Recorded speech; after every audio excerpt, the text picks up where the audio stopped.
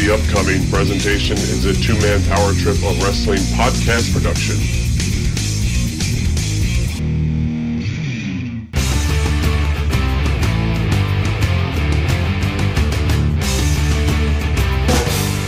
All right, this is New Generation Declassified, and of course, you're listening to an all-new New Generation Declassified here on the two-man power trip of wrestling's podcasting empire. If you didn't know by now, my name is Chad, but every single week, we take that journey back in time and we go back and look at the finer days of professional wrestling. And of course, I'm talking about the new generation era of the World Wrestling Federation, where the newer stars took center stage. This week, we have the opportunity to welcome in a guest, fellow podcast aficionado, fellow podcast producer, creator.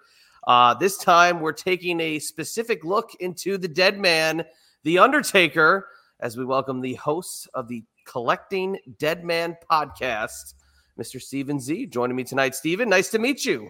Nice to meet you, too. Thank you for having me on, taking you on a journey to the dark side.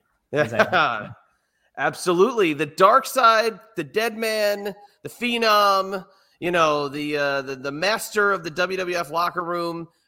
Before we get into your show concept and why you do the Collecting Dead Man podcast, talk about The Undertaker. What made you kind of gear yourself towards the man from Death Valley? Sure. Well, it all started on a very late evening back in December 1998. I was about 6 years old and staying up way past my bedtime, and happened upon a episode of Monday Night Raw. And what made this episode so special, it was the episode where The Undertaker sacrificed Stone Cold Steve Austin on his symbol.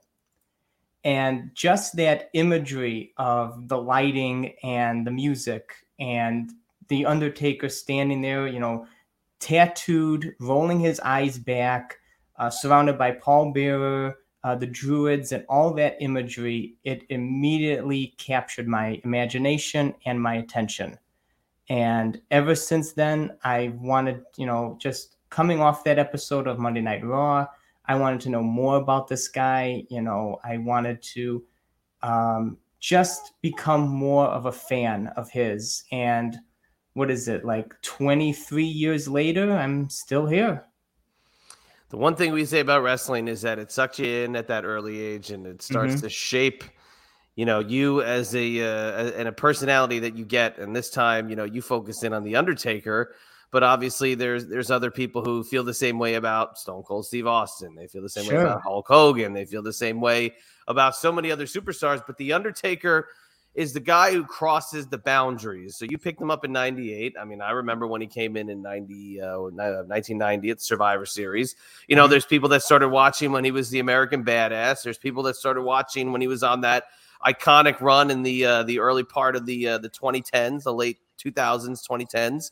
And then there's people who still know him now, you know, and just started watching wrestling not too long ago when he's had such a presence. But the Collecting Dead Man aspect of your fandom. So what is Collecting Dead Man podcast, and what do you like about collecting the Dead Man? Well, you know, ever since I was young and getting into wrestling, I always loved the merchandise, the action figures. And, you know, I had my figure feds, you know, playing with the figures. And as I grew older, I got more into collecting it mint on card, having a nice collection, building out a entire collection display. And, you know, just a few years ago, I thought to myself, you know, I think I'm going to be on the path of trying to collect every piece of Undertaker action figures and trying to do at least a piece of all his memorabilia merchandise, you know, just to have the immense Undertaker collection. Because, you know, as you said, it's a wrestler that really crosses the boundaries and makes you a fan. And, you know, it happens to people with Stone Cold, Hulk Hogan, anybody. And since Undertaker was my guy, it's been that way ever since I started. I thought, you know, it'd be nothing better than to devote an entire collection to him. And so that's where the podcast idea came from, you know, finding all these different pieces of merchandise, memorabilia, adding it to my collection, talking about different memories, different matches of his, and, just connecting with people in the podcast world and in the wrestling fandom world of sharing stories and experiences of The Undertaker as well. Can't beat that. Yeah, I mean, look, I hear you on connecting with the fellow podcasters because, again, that's how I found you is I'm just looking for interesting guests that can bring something to the table for this era that, again, has a lot of hate towards it. There's a lot of trash talked about the new generation era, but The Undertaker, thankfully, was such a key part of this new generation era. Yeah. But this is an era where the merchandise is a little harder to kind of track down because there wasn't much during this 93 to early 97 route. Now, the one thing he had the benefit of was that he was a part of the golden era. So he's in the 90 to 92 range. There's a ton of Undertaker merchandise, trading cards, action figures, magazines, posters, tumblers, glasses. The Undertaker made his way around in a short amount of time. Yeah. And then when you get to 97, obviously that's where they started to get the Jack licensing ramped up, different versions of The Undertaker. Then WWE is starting to handle more of their merchandise. There's a ton of Undertaker branded merchandise for the Attitude Era. But during this small, about 4.5 year window, there's some stuff that we know of, but there's also not that much available. So let's single out this era specifically. Do you have anything in your collection presently? And are there any items you're looking to obtain from this 93 to 97 window? Well, like you said, a lot of the items I have during this era, it has to do with like the Just Toys Bend-Ems and the Jakks Bone Crunchers Series 1, Series 2. That's where it just started off in like 96. Yep. And like you said, he has a lot of merchandise in like the beginning part of 93, like the keychains, the mugs, the hats. And then it kind of trickles out. There's not a lot of things besides maybe shirts and hats that they produced during this time frame. And, I'm not one to collect shirts or pants or any type of clothing material. But there's a few things that are really produced during this time. Like there's a really cool looking Undertaker hat that's like a stitched design of him with the hands over his chest. That's a really cool piece that I would love to have in my collection. But really, the only stuff that I really have in my collection of this time frame is like the stuff that I don't know if you know about this stuff, but it was like released with the Coliseum videos. Yeah. The bookmarks, the stamps, the stickers. That's basically and besides shirts and pants, that's like the tangible merchandise that was only like really released for him during this time frame.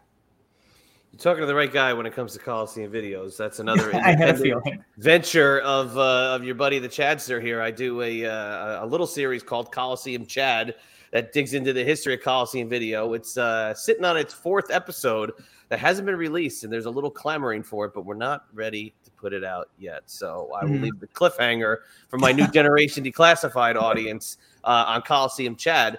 But yeah, you're exactly right. Those bookmarks, the postcards, the little stickers, the tattoos. Yep. He didn't always get the nod, right? He was always either one of the 4 or 5, or they capped it at Diesel, Razor Ramon, Shawn Michaels, and Bret Hart. Yep. And when we make our top 5, I always have those 4 guys and then Undertaker as the 5th guy. And sometimes he was the odd man out. Have you seen that a lot in those kind of compiled releases of the superstar merchandise that Undertaker didn't always get the nod? You're exactly right. They tend to focus, of course, Shawn Michaels, Bret Hart, and then Diesel and Razor Ramon. You even see that in the Jakks 2-packs. There's 2 packs of Bret Hart and Owen Hart, or Bret Hart, Shawn Michaels, Diesel, Razor Ramon. Undertaker doesn't get a 2-pack. Just Toys, the Bend-Em Series 1, it's Razor Ramon, it's Diesel, it's Bret Hart. Undertaker misses Series 1, they put him in Series 2. So he is always the odd man out. Probably due to, maybe he's, too dark. So they didn't want to, they focus on the more people with the more color to the characters. Right. Diesel was, he was coming off a championship reign, so he was a champion at this time. Bret Hart, he's the fan favorite. And so it's like Undertaker he's either included in a 5 or he just misses the mark, like you said. So yeah, I totally agree. Yeah, and it's very weird too, because then you also have, on the flip side of it, just kind of tied to him with the Just Toys Bendems, which we did a whole episode of New Generation Declassified on Just Toys Bendems. I don't know, it's about a year and a half ago. Paul Bearer also kind of got the diss that he got included in the ring of the Bendems, but then wasn't he replaced almost immediately when they reissued the ring? And I think somebody else got put in there over even Paul Bearer. Yeah, it's like they released them in like the New Generation ring, and I think they re-released the ring in like the couple times, and I think they just removed him entirely, being an added addition. No offense to the legendary Paul Bearer, but of course, I don't think that's really wetting the whistle of the old figure purchaser in 1996, 1997 is to get the little Bendem Paul Bearer that wasn't really going to bend much. That's right. A very heavy piece of putty or whatever the hell they use. But it seems like in more recent years, that era of Undertaker has gotten a shitload of merch and it's gotten a ton of action figure love because, and this is one thing I'm sure they had in mind when they did this, if you look at 1995, even though it's a down year, it's a bad year for The Undertaker. He's locked in with Mabel. He's kind of finishing up with Kama. He has King Kong Bundy at WrestleMania, but at the end of the year, he breaks his orbital bone and they put him under a mask.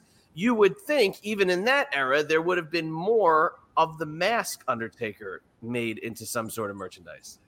Yeah, you would think. And then you would think that they would, capitalize on it, like in a merch stand or a catalog item, a replica Undertaker mask, something that they can, sell to people, anywhere. It's, they could have made a plastic cheap mask for, but something to capitalize it on, but they don't. So it's like it takes like until 2 years ago when they had that Undertaker collector box on WWE Shop that they actually released a New Generation Undertaker mask. Oh, did they really? Yes. Oh, wow. See, I didn't even know that. And is it very much a close copy of the original? Yes, it's almost like something you would find in like a Halloween store. Oh, it's like an elastic band in the back, and it's a very good replica of his mask. That's why I have you here today, to fill me in on the stuff that I wasn't aware of that is already out there. Now, the figure did get the Elite treatment fairly recently with the full mask. How is that in terms of the collectability? Is that a sought-after figure, or do the New Generation era figures not get as much love? No, I would say, that's a very sought-after figure. They released him in his purple attire 3 times. Elite 23, they re-released him in a Lost Legends series, and then they totally revamped the figure in the Legends series last year, giving him a different head sculpt, the hair in the face, a different type of soft goods jacket that made him the standout figure of that Legends series. It still holds value a couple years later now. Probably one of the most sought after figures of that early Legends revamp of the series. Because what I always liked about the New Generation Undertaker, and it's something that even with the action figures, you see him on the store pegs, he just pops. Right. Because it pops more to me than the early Deadman, because the purple, it catches your eye so much better. And not only do you have the purple gloves and the boots, but you have the mask that adds an extra accessory to him. You have the hair in his face. It just adds mystique to the figure, and it just, it captures your eye. When all the other wrestlers, he's in a line with $1 Million Man, Ted DiBiase, and I don't know who the other figure is in that set, but it's other people that are in black. But Undertaker, even though he's in black, he has the purple added to him, and then it pops automatically to your eyes. Yeah, no, that's a great point, because, I mean, I remember when they made the transition. We talked about it a lot. SummerSlam '94, when he comes back, He's got the purple. Now, I'll be on the flip side of that. I like the gray version more because I'm truer to that original look. And again, that being more my era in the way early 90s, 90, 91. Something about it where he was very much the dead man and really walking very slow and no selling the moves, and the red hair being as bright red as it possibly could have or ever have been while in the WWF. I love the gray, but the purple, completely agree, stands out. But if I'm also mistaken, I believe the Jakks Classic Superstars, the first Classic Superstars, paid tribute to the purple, and I'm sure it was almost for the same exact reason. Yeah, you're completely right. The first series, he was included in that, and they did his purple glove attire. Basically, I think for that same reason. They made an attire that will stand out amongst the rest of that superstars, because they had Ultimate Warrior, they had Bret Hart, they had Shawn Michaels, a lot of people with color. So, they put The Undertaker with the most color he's had in his attire, and that, of course, is the purple gloves. So that is why, in my opinion, that's why they chose that. Yeah, you can't go wrong with the purple. Absolutely not. Mm-hmm. And in that early Jakks time frame, I've told the story before. The first time I saw the Jakks figures, I was at a Bret Hart meet and greet in 1996. And the first thing everybody talked about was how KB had just landed, I guess, some sort of restock or some warehousing, unboxing of a warehouse that had all these Hasbros in it, right? It was all the foreign cards. It was French. It was Spanish. It was this. It was that.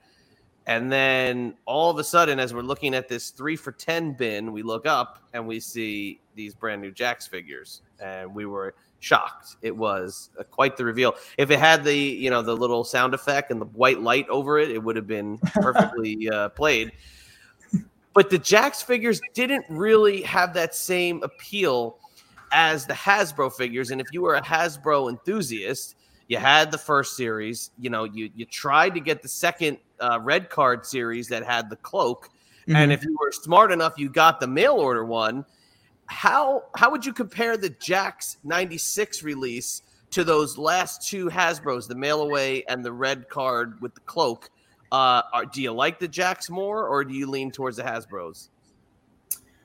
Well, they each have their own personality to them, I would say. The Hasbro has the action. So, of course, have the that's more appealing if you are playing with the Hasbros. You can actually do wrestling moves with the figures. And, of course, the Bone Crunchers, you can, crunch the bones of the figure. But I think I'm a fan of them both. But I would say, just looking at it, I like the Jakks Bone Crunchers a little better, because it's an action figure. It's the 6-inch figure. It's the purple gloves. It pops on display. The carding is very minimalist, but it has his photo on it. It has his logo on it. So it's nice to the collector eye. But of course, the Hasbro's is iconic. It's timeless. It's his rookie action figure, and of course, you have the second release with the cloak on the bright red card. So it's very hard to choose between the two, since they're so different, and made by different people, different times, and has just different personalities, as I would say. But I grew up with the Jakks figures, so there's a little bit more nostalgia to that for me. Yeah. And so that's why I would lean more to Jakks, but Hasbro's are, that they're the one that set the mark for the Undertaker figures and those to come after them. So, I'm a fan of both, but, nostalgia plays a part, of course. Right. Yeah, we were like just getting money in our pockets when the Jakks were hitting. So you talk to a guy that grew up in my era, and you first got your first couple of bucks, and you bought every Jakks figure because you were so dedicated to the Hasbro line that you were like, well, I just got to spend all my money on Jakks because it's going to be the same thing. And then, the bone crunching action. they broke that first series. You'd see like 3 hanging on a peg. The arms would be dangling off. The leg would be off. You'd open it up. They'd be flimsy. That first series was not well made. And that was a big part of us Hasbro enthusiasts being like, no, we need to go back to the old way because this ain't going to work for us. Yeah, and I know that there's issues with the first run of Series 1 before, I think they corrected the issues before Series 2 came out. That's why they had like the different hook pegs. Right. So definitely, Hasbro's are harder to break. So they were meant to be played with. They were, more withstanding towards doing the wrestling moves and everything. And I always remember much later, I watched the Hasbro commercials with The Undertaker and the Hasbro commercials. Yes. And just promoting the figure, it feels like so out of character to be promoting action figures of him, but I just love everything about that. So it's fun. I mean, both figure lines are fun. And and like I said, both have each good personality. And of course, in Series 2, we get the glow-in-the-dark Undertaker, which added even more personality to the figure. Yeah, I remember not loving that at the time. I do have to say, I do remember not loving that, but you're exactly right. I can't deny anything. You said that pretty damn good. But how about this? Now, the Undertaker, for maybe the merchandise that wasn't beating you over the head in the catalog that used to come out, he had a black shirt, with like a red face on it. He'd have, the urn. He'd have a foam finger with his glove poster, but nothing really beating you over the head. But he was prominently featured on a lot of magazines in the New Generation years. Yes. Have you started to make your way into the magazine side of your collecting, or is this one thing, or do you go one single department at a time as you're bringing your collection together? No, I mean, if I find something, that I don't have while searching for stuff, and it's a good deal, and it's something that I think would be eye-catching, I definitely gravitate towards it. And magazines is definitely something that it's a good display piece. I like, when we're talking about New Generation covers, I like two of the magazines that pop right into my mind is the up close photo of him. He has the hat, he has the hair in the face, and he has like his glove right by his face. That's the purple glove.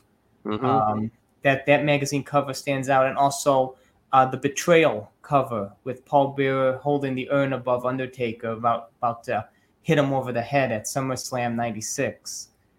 Those two covers really, really pop into my mind around this era for him.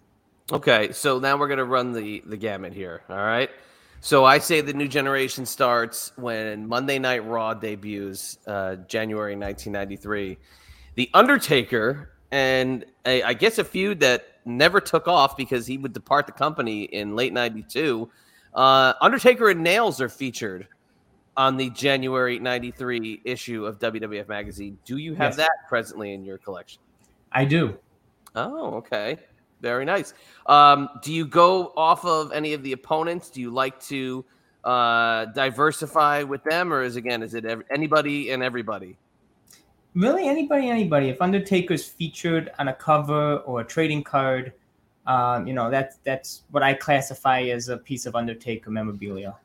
All right. How about this one? We'll go a little bit up the calendar in terms of the timeline. How about November 1995, sporting a early version of the American Badass as he's riding a pretty spiffy Undertaker motorcycle. Yes, with Paul Bearer with him, right? Yes, and like a couple of looks like, I don't know, pizza men or something on motorcycles. These guys are kind of a ragtag bunch behind him. Yeah, very out of character. I mean, can you imagine New Generation Undertaker coming down on a motorcycle? Cannot. Although, look, there was times if you saw a little glimpse of him in that era that wasn't on TV, if he was on a talk show, or if he there was something he was in the background and he just had on like a bandana and you're like, oh, what's that? What's going on there? You get a glimpse. How about this? How about the 1994 Undertaker's Gravest Matches Tombstone special edition magazine? Oh, I don't know if I know about that one. Oh, uh-oh. We might have to dig into the archives for that. I might have to, yes. One of those special editions. How about this one? November 96, Rest in Pieces, The Betrayal of Paul Bearer. Yes. Yeah. Okay, classic. Yeah, it is. Are you partial to the Paul Bearer years, or do you like the Undertaker solo years? I like them both. Paul Bearer was a necessary part of the Undertaker character.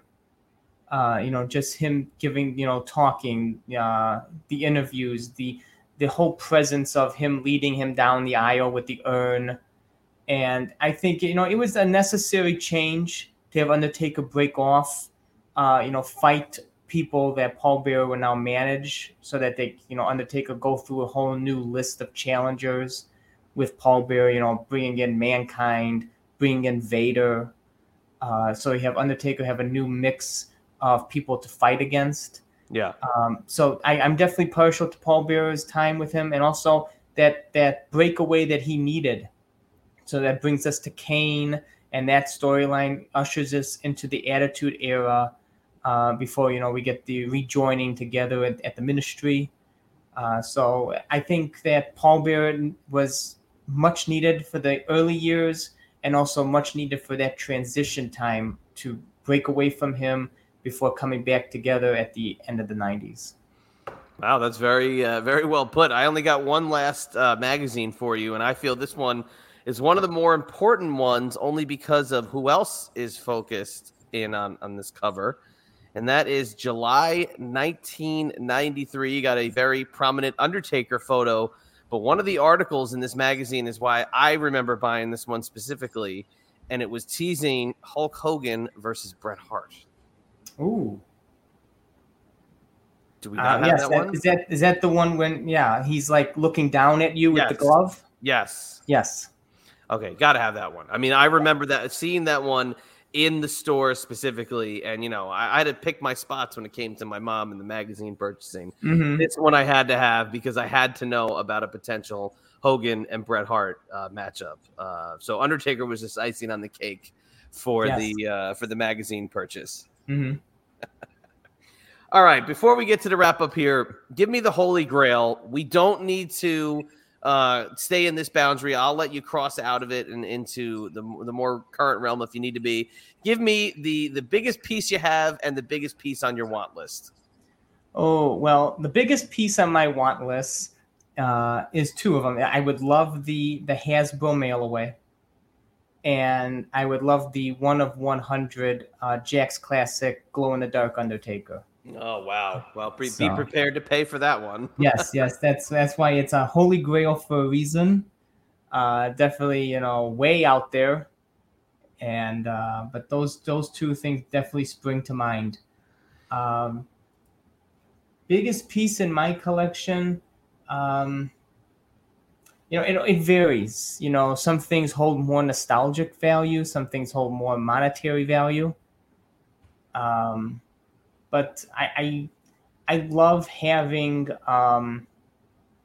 like so many different pieces of the Undertaker's career, in figure form.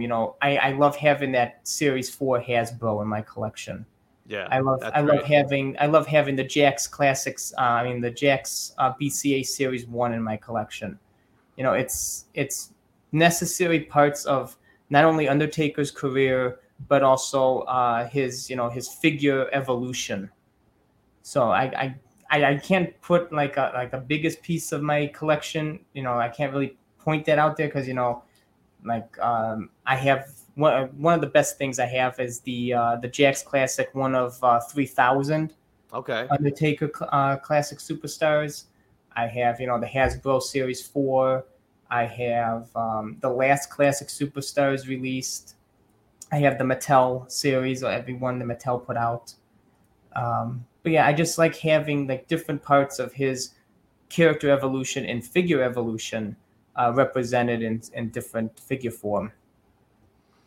Hey, look, man, you can't deny that. You definitely have a passion for The Undertaker. Thank you. And It's not a bad thing, especially now where we have the ability to share that with the world. Yes. As anybody who can, making a podcast now. So send the listeners your way. Where can they get the podcast, and give them a little brief synopsis of what they can expect every week? Well, they can get the podcast wherever they get their podcasts. I'm available on iTunes, Spotify, and basically everything else in between. I am available on Twitter at CollectUpDead and on Instagram at CollectingDeadman. And basically every week I discuss Undertaker merchandise, memories, and more. Talking about different Undertaker matches, give like a top 10 or top 5 rundown on my favorite piece of, it could be Undertaker merchandise, action figures, match types, rivals, everything else in between. Talk about Undertaker news, action figure news, go for weekly purchases, and we wrap it up with like the worst piece of Undertaker merchandise ever put out there. That's a weekly segment, so it's like a little bit of everything wrapped into one big show for the Undertaker. Where does the one, what is it, or is it Austin I'm thinking of? Was it like a wall hanger that was like a like an alarm for your room or something that you put on the wall? Is that Austin or was that Undertaker? Both of them. I thought so. And Undertaker, Austin, and Sable each have one. Oh, they gave one to Sable? They gave one to Sable. Wow. What's the current worst piece of Undertaker memorabilia? Oh my God. I mean, there is something called a Grow Things, where he comes in, it's like a little 2-inch thing that you put into water and he grows like 10 times its size. The only problem is after it grows, it's like completely like mush, deformed, and it like feels like silly putty, so it doesn't work. Okay, so it's almost like the dinosaur, right? You're supposed to spray the. Oh, that's ridiculous. Yes, that's pretty bad. Yes, it is. Okay, I remember having the WWF banger of the Undertaker, where you bang him, and does he talk or does he grunt? He's supposed to talk, but I think it just comes out as grunts. Okay, I remember having that. I had an Undertaker water bottle that had very articulated face. With a great scowl, and a big straw coming out of the top of his cranium. Yeah, Undertaker coin bank. Yeah, that's okay. That's not bad. I didn't have that. I had the Kane statue piece that you took the mask off, and the rumor was it was the Undertaker. Could be or couldn't be. But yeah, there were some doozies out there, definitely with the dead man. Undertaker squirt head, that's always a good one. I believe I had the is that a 91, 92 squirt head? I believe 98. They 98. Oh, that's right. Yes, I remember it came in like a mesh baggie. Yeah. Let's see what I'm just thinking off the top of my head. Oh, Maximum Sweat Undertaker. Yes. That's on the bad list. Yes, it is. Yes, it is. The Attitude racing car that comes with like a little miniature Undertaker figure that you really can't see any detail to it, but okay. Everybody had that though. I remember Rock had one of those, and Austin had one. Interesting. Wow, we could go on for a long time. We could. I'll leave that to the Collecting Dead Man podcast. Steven, it was great to talk to you, and appreciate you spending the time with us tonight. We will get out of here for this week and catch you next time for another New Generation Declassified. If you want to follow me on Twitter, it's at ChadENB. On Instagram, it's at IB Exclusives.